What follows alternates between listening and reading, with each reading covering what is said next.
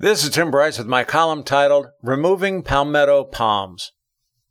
We moved into our current residence about 30 years ago. At the time, we backed up to a bit of a Florida jungle with pines, oaks, and several palmetto palms.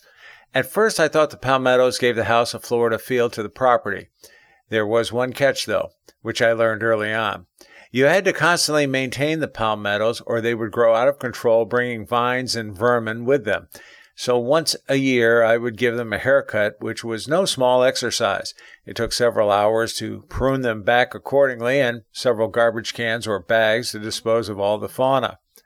As years went by, I finally acquiesced and hired workers to come in and clean out the palmettos, along with the associated vines and weeds growing there.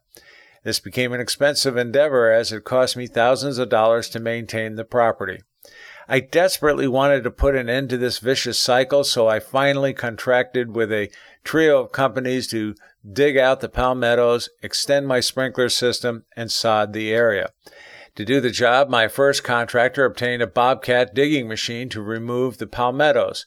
If you are unfamiliar with bobcats, think of it as a mini bulldozer. Frankly, he saw it as a relatively easy job, which shouldn't take much time to perform. Wow, was he in for a surprise.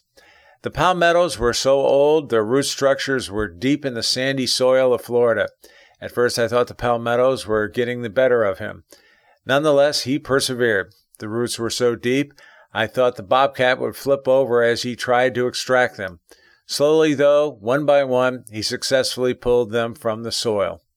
After all of this, my backyard currently looks like a moon landing, but this will all be corrected when the site is prepared for the sod, which is coming.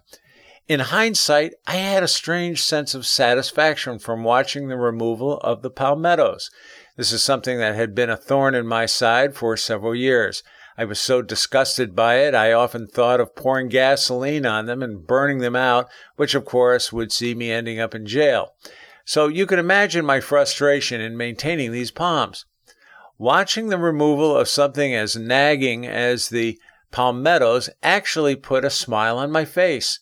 Finally, it's over, I said to myself, and I felt a great sense of gratification come over me, something I haven't experienced in a long time. Good, it's over. Hot damn, I thought, and I poured myself a congratulatory drink. This got me thinking as to why I was so happy, and I realized it was a small victory for me. This was something that irritated me for years, and I finally remedied the situation.